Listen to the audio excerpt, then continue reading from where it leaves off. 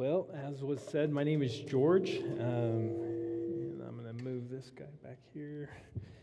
And it really is an honor and a privilege to be here with you guys this morning. I'm sure every guest preacher that comes here says, it's an honor to be here with you today, but for me, that's especially true. And that's really because my Christian walk, my faith in Jesus began with what would one day become Living Stones Church. And so it's an honor and a privilege because it's like I've been part of this church. I was saved through this church and been part of it since day one. And day one was back in August of 1998. See, I had a friend of mine who I had met through the party scene, and he basically had an encounter with Jesus where he got saved in a jail cell.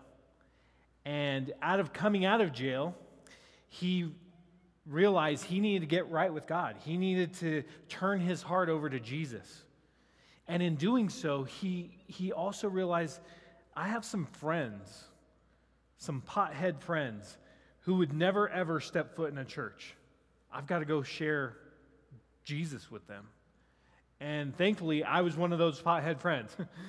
And so he came to me and was like, hey, I want to do a Bible study.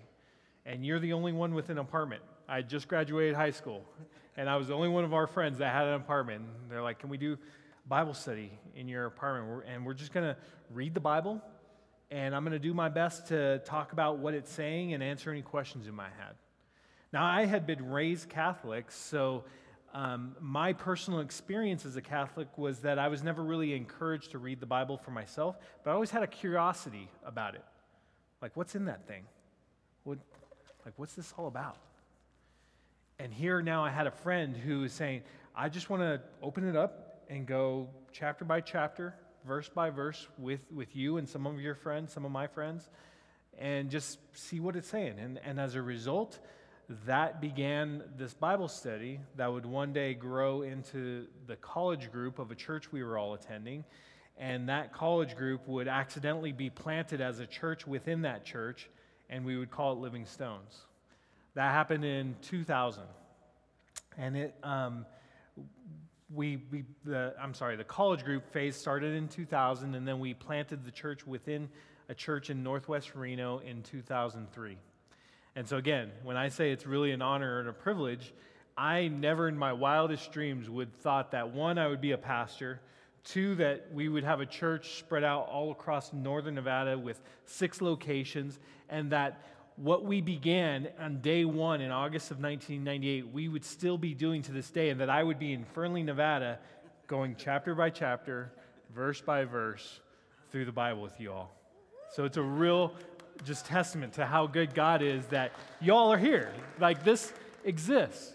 God is making disciples. He's drawing people to himself, and it's centered around the Word, and the Word is centered around pointing to Jesus and all that he's done. And so as a church, we're really excited to be around Jesus and his Word. And isn't it so necessary right now? Like this, as I was studying this text, I was like, God, your timing is perfect. We need this text for where we're at in our culture today with the fears around the coronavirus. And so as we dive in, I just want to share a little bit more about myself. I met my wife in 2002 through that Bible study, and right about the time we moved it to the church, my wife Jamie and I got married in 2003, and then in the years to come, those devilishly handsome little children right there. Maddox is my oldest, Liam is my middle child, and then Delano, he's my little mini-me, and so that's my family. And again, they're 13, 10, and about to turn 8 years old. And so they were wanting to come with me today, but we thought we were going to get 6 feet of snow in Reno, so they sent me on my own. But really, again, I'm just thankful to be here with you guys. And so what we're going to do is we're going to go chapter by chapter, verse by verse, word by word, through this book as we've done thus far. So if you would, look with me at chapter 2, verse 5. And it begins, now. Okay, stop right there. So we're stopping at the first word. Now, some of your translations might say the word for. Mine says now. And what the author's trying to do is basically, he's like coming back to an original argument that he set up. He's like, all right, now back to what I was saying is another way to think of it. And what if we think about it, if you've been with the Fernley Church since the beginning of this series, what we've seen is the author of Hebrews is making the case that Jesus is better than anything out there. That he is God's direct, representation. Like, if you want to know what God is like, the author of Hebrews is saying, look to Jesus. Don't look to angels. Don't look to your traditions. Don't, because what was happening is that they were getting complacent in their faith. They're like, yeah, we believe in Jesus, but why is it so hard? Why are things happening? Where is he? Where did he go? Maybe I need to go back to my old faith system. And isn't that so true of us, as people? We revert back to what's familiar. And so he gives them a warning, what we saw last week. Don't drift. Drifting is dangerous. Don't abandon or stray away from the God who has saved you.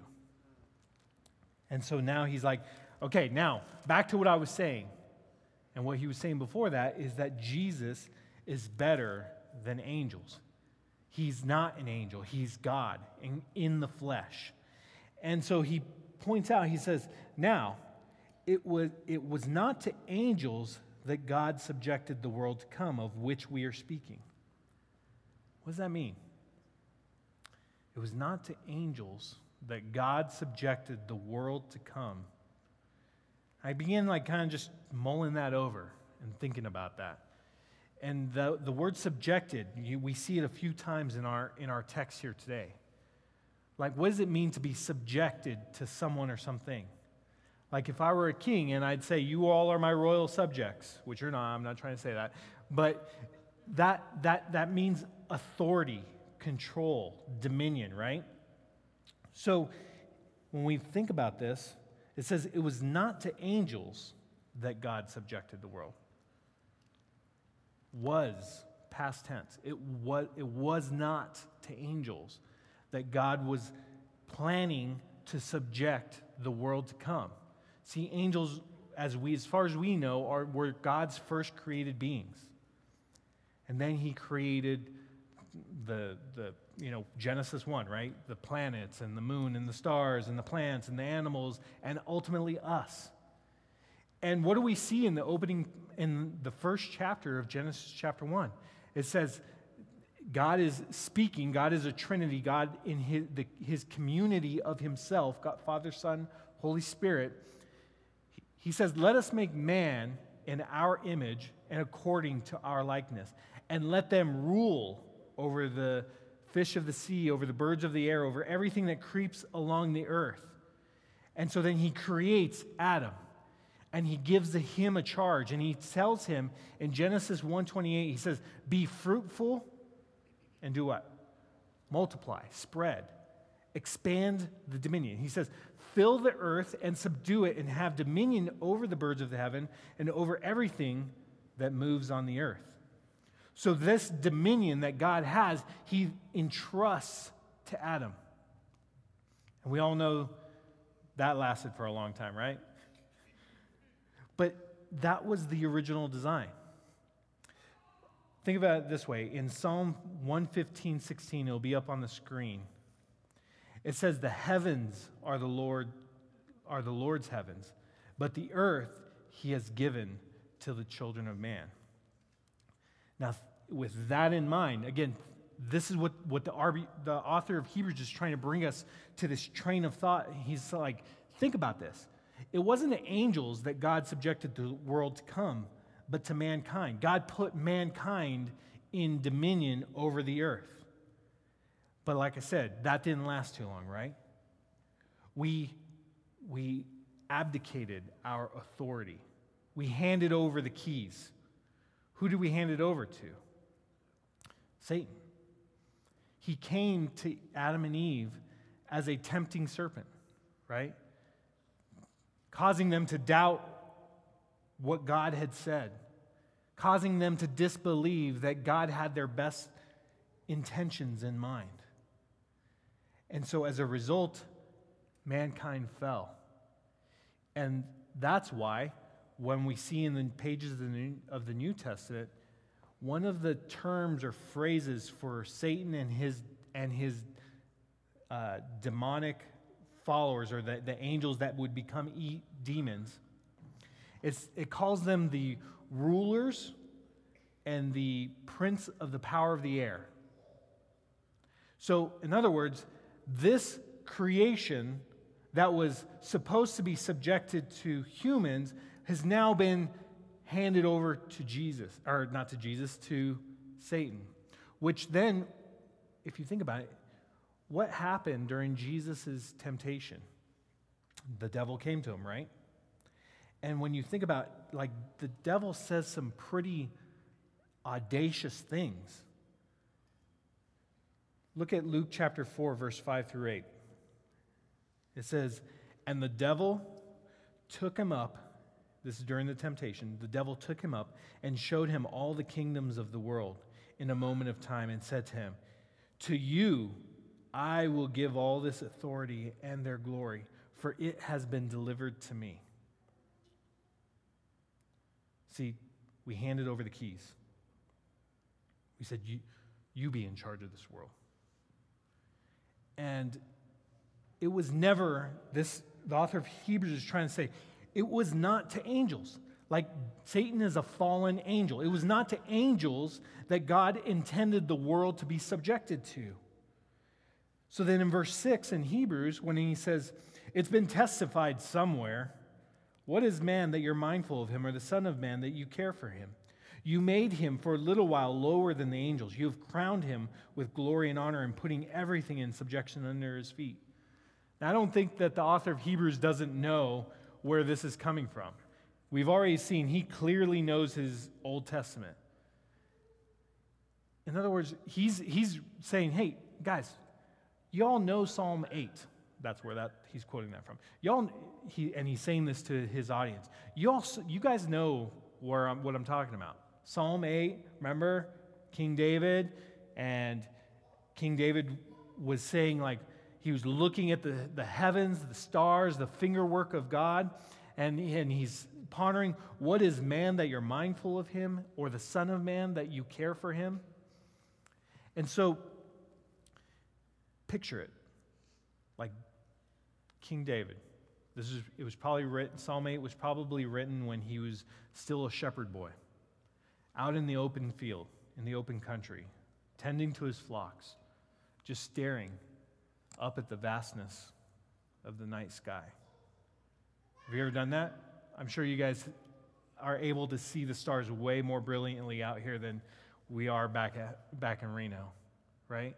And isn't that, don't you get a sense of awe of who God is when you see something grand, when you see something spectacular, when you're like, whoa. And when you think about how, God, you created all of that, you're in charge of all of that, who am I that you even know me?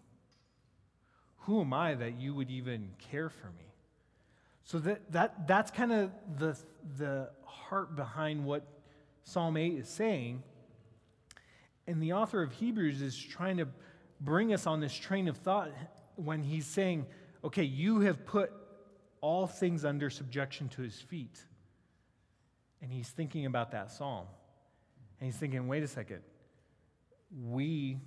Look at the end of verse 8. Now in putting everything in subjection to him, he left nothing outside of his control. At present, we do not yet see everything in subjection to him. Like the author of Hebrews is saying, wait a second, what's going on? God, your intention was for man to have rule and authority over this world, but it's clear that we've handed over the keys. So what happens to Psalm 8? What do we do with Psalm 8? I can almost feel like the author of Hebrews is trying to ask that question. Like, how do we make sense of this? Since mankind is no longer in control, since we see the world around us, the brokenness, right? This coronavirus has produced just all kinds of fears and anxieties, has it not? Where we are scrambling to make sure me and mine get ours. And at the end of the day, what we're fundamentally doing is we're hedging our bet. We're saying, yeah, God, I know you're in control. I trust you, but I'm also, this is freaking me out. So I need to protect me and mine. And when we look at how just everything that's happening, everything we're reading in the news, it doesn't seem like God is in charge, right? Like that's the fundamental question that we all wrestle with. Is he there? Is he good? Does he care? Well, Scripture seems to say that, yes, he does care. He is aware of what's going on. He's not powerless. But when we're in that place where we're like, I just don't know, that's when we scramble. I'm a kind of person that hates looking at the news because every time I do, it bums me out. This is before the coronavirus. But what I've found myself doing is about every 30 minutes or so, I'm looking. What's the latest? What's going on now? Why do I and others do that? Why do we do that? Well, I think as I've thought about this, it's like information is a form of control. Information is power. Like if I can at least know what's coming at me, I can brace myself. Yes, I believe in God. Yes, I trust God is there. Yes, I believe he's going to protect me. But is he?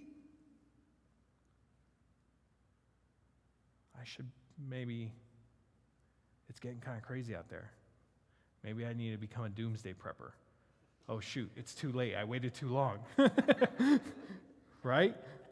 No more toilet paper. See, we have this deep fear of the unknown. We have this deep fear of death. Jump ahead with me real quick, a couple verses to Hebrews chapter 2, verse 14.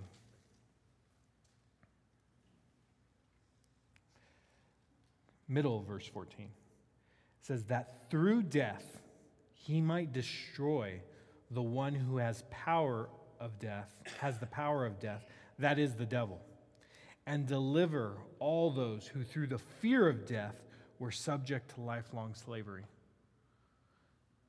This coronavirus has really done that to me, to all of us.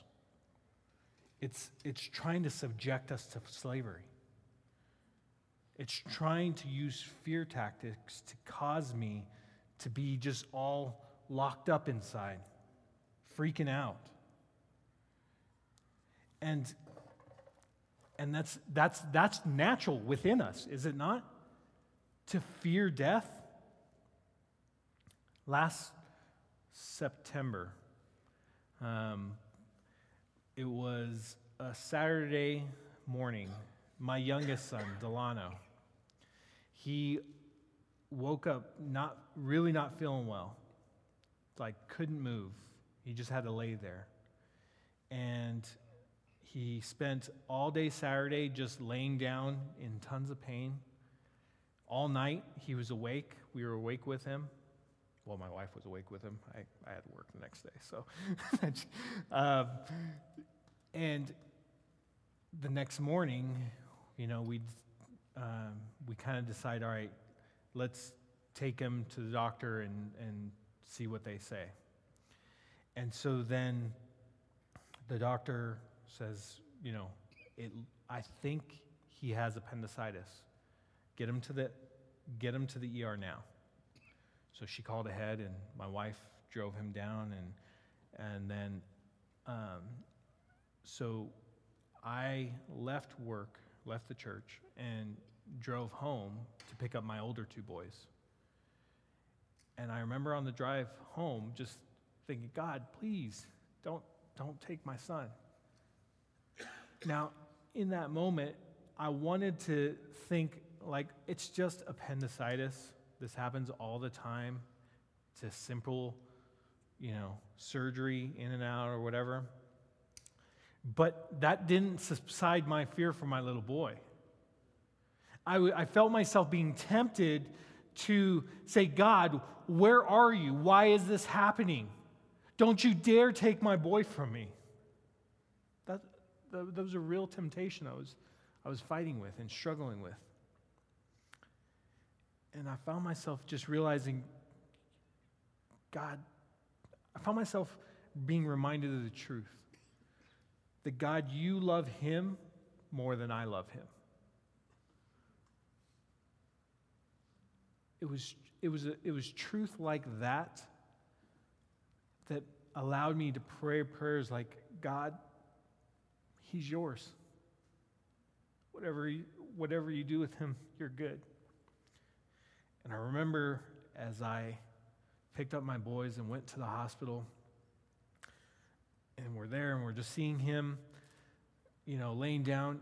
He's panicked, and they plan his surgery for later that afternoon, and they administer antibiotics in him, and he had an allergic reaction to antibiotics. All of a sudden, he couldn't breathe. So now doctors and nurses are rushing in, and he just looks up and he asks the doctor, am I going to die?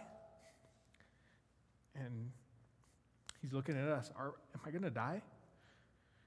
And obviously we're putting on a strong face. We're trying to be, no, buddy, you're fine. You're gonna die. But in the back of my mind, there is that reality. Death scares all of us, terrifies us. And we have a choice in that moment when we're faced with the reality of loss, death, suffering. Am I going to scramble to protect myself? Am I going to scramble to collect information so that I don't fear? Or am I going to fix my eyes on Jesus?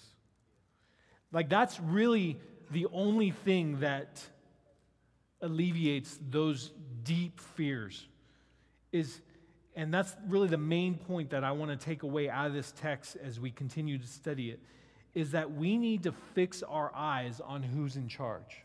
And if we could just leave that slide up for a little while, because I just really, as we look through the rest of this text, I think it's critical that we see that's what's necessary.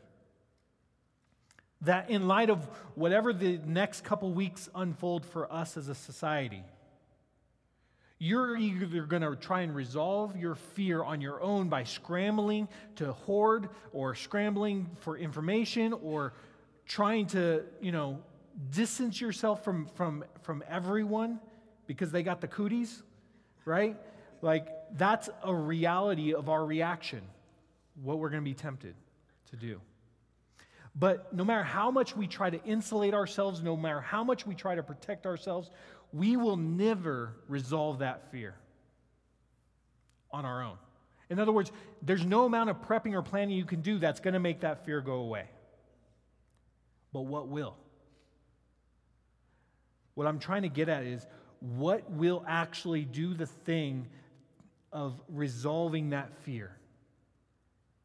And Scripture's pretty clear. that we are to fear not because God is with us. I've heard it said that command to fear not is in the Bible 366 times. I've never verified that fact, but I like it. 366 times. One for every day of the year plus when we are in a leap year, which is this year. So we have every day covered where we're commanded, fear not. But we're not just told hey, stop worrying. Just stop it. That's not what Scripture tells us. It tells us, fear not, for I am with you. In other words, God meets us in our fears. God invites us to bring our fears to Him. That's the only way we're going to resolve our fears. That's the only way we're going to make it through. Now, please don't hear me saying, I'm not saying, throw wisdom out the door, don't wash your hands, drink off the same cup. I'm not, by all means, practice wisdom. What I'm trying to get at is the deeper root fear that I think we're all wrestling with. And the way we're going to resolve it is not by getting more information, more stuff, more protection. We're only going to resolve it by fixing our eyes on Jesus, because realizing that He is with us in the midst of whatever we're going through. Remember when Jesus was telling stories and He said, the kingdom of heaven is like a man who built his house upon the sand. And when the winds came and the storm came, it was demolished because it had no steady foundation. But the person who built their house upon the rock, when the winds came, when the storm came, their house stood. And it was all based on what they were built on, right? The common denominator was the storm. So that is the reality of whatever this next 3 weeks, 3 months, 3 years unfolds for us. The storm comes no matter what. So if it's not coronavirus, it's cancer. If it's not cancer, it's loss of a job. If it's not loss of a job, it's the death of a loved one. See, and that doesn't mean that God isn't good. The reality is what we're witnessing, what we're seeing is exactly what the book of Hebrews is saying. Look again at the middle of verse 8. Now in putting everything in subjection to Him, He left nothing outside of His control.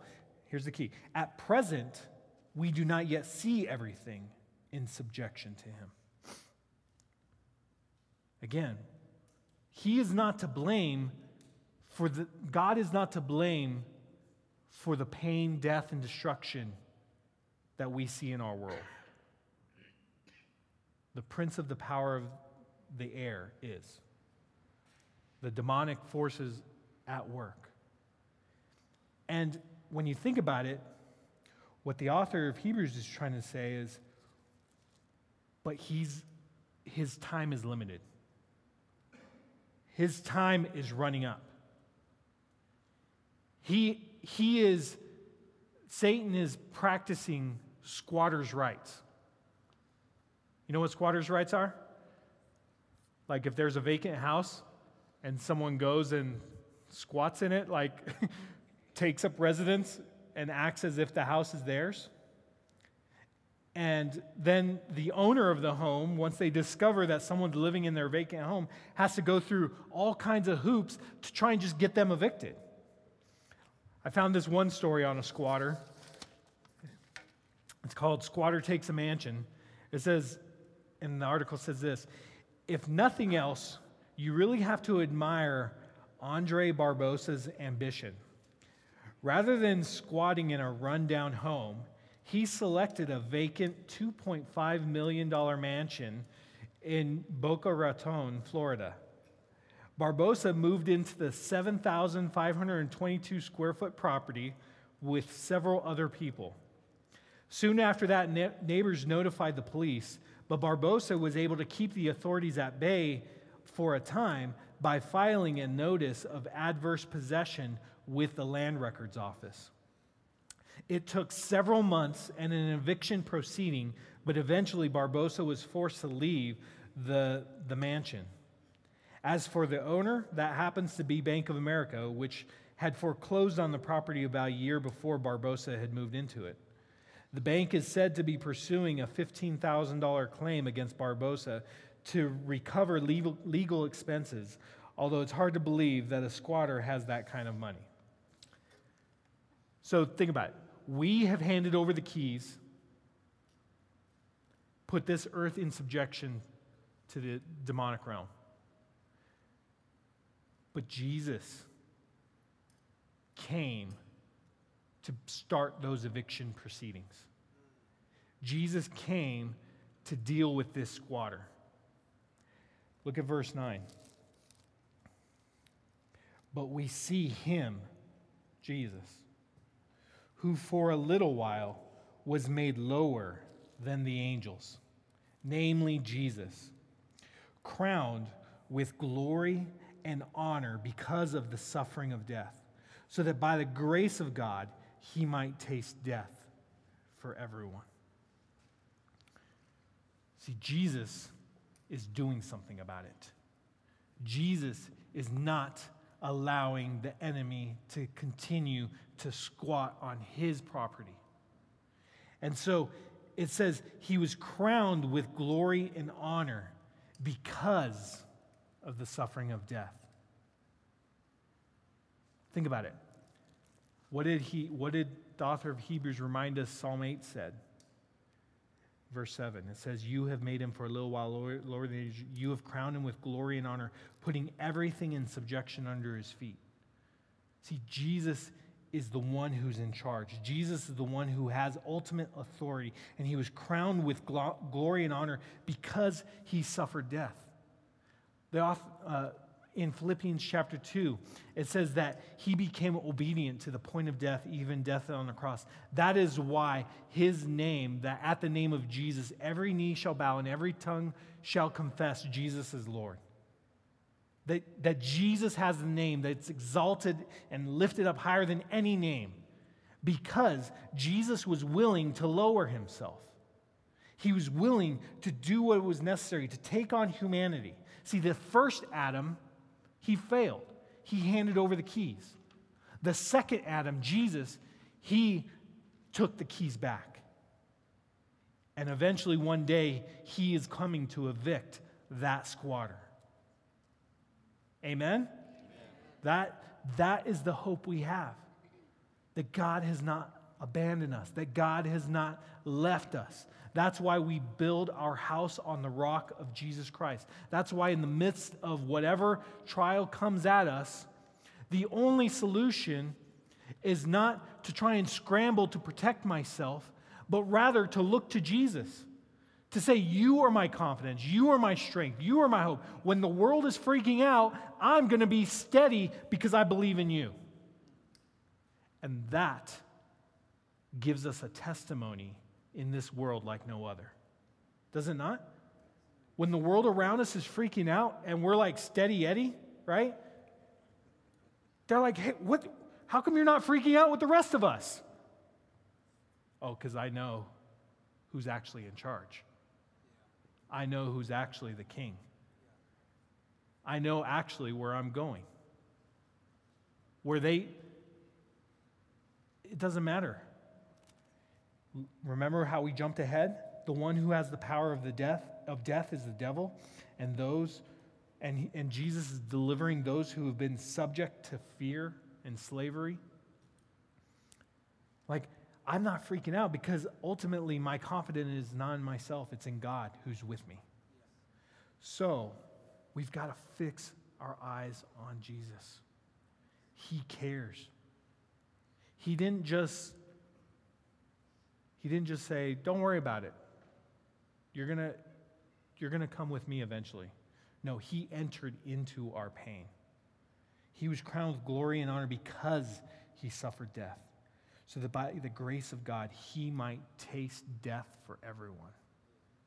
What does that mean, that he might taste death for everyone? Well, I think it could mean a few different things. One, we serve a risen Lord, do we not? He's not dead anymore. He tasted it. He took a sip of it. Yeah, I borrowed a grave for 3 days, and now I'm out. Right? Praise God. Like, we serve a risen Lord. He conquered our worst enemy, the thing we are most terrified of, death. He beat it. He was like the first one to beat it. And so we have hope that we who are in Christ will also beat death. So death is not the final word on you. It doesn't have to have rule and dominion over you. Scripture's trying to say, God, Jesus and what he did has freed you from the slavery of fear of death. That's what God wants out of us, to be free from fear. That's what I want for myself.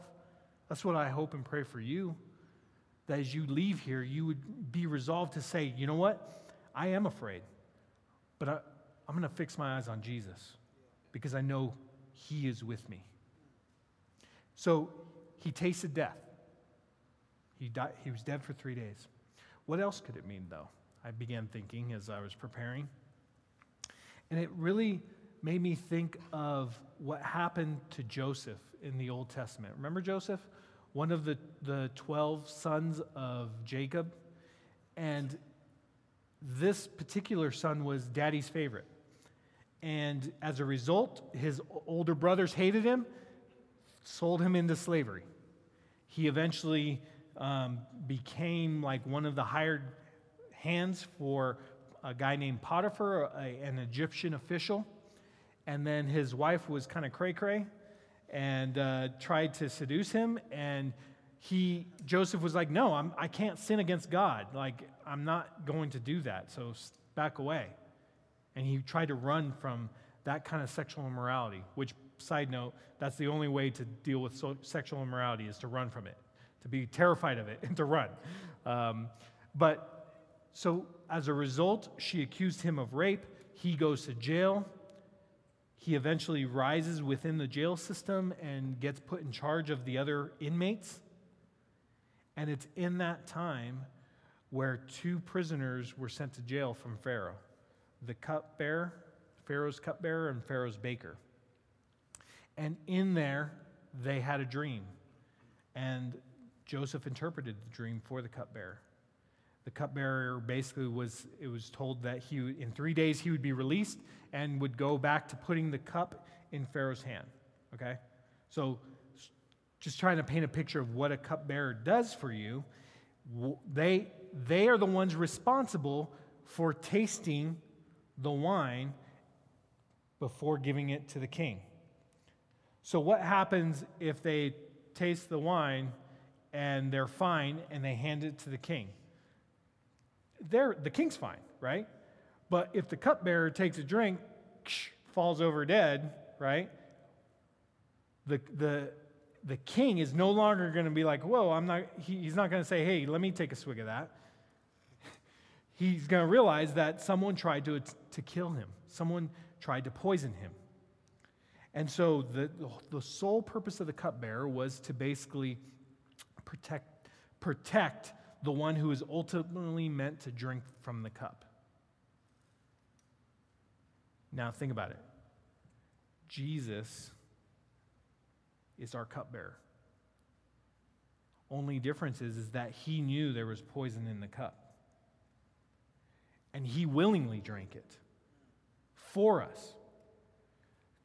Look at what Psalm 75 says. It'll be up on the screen.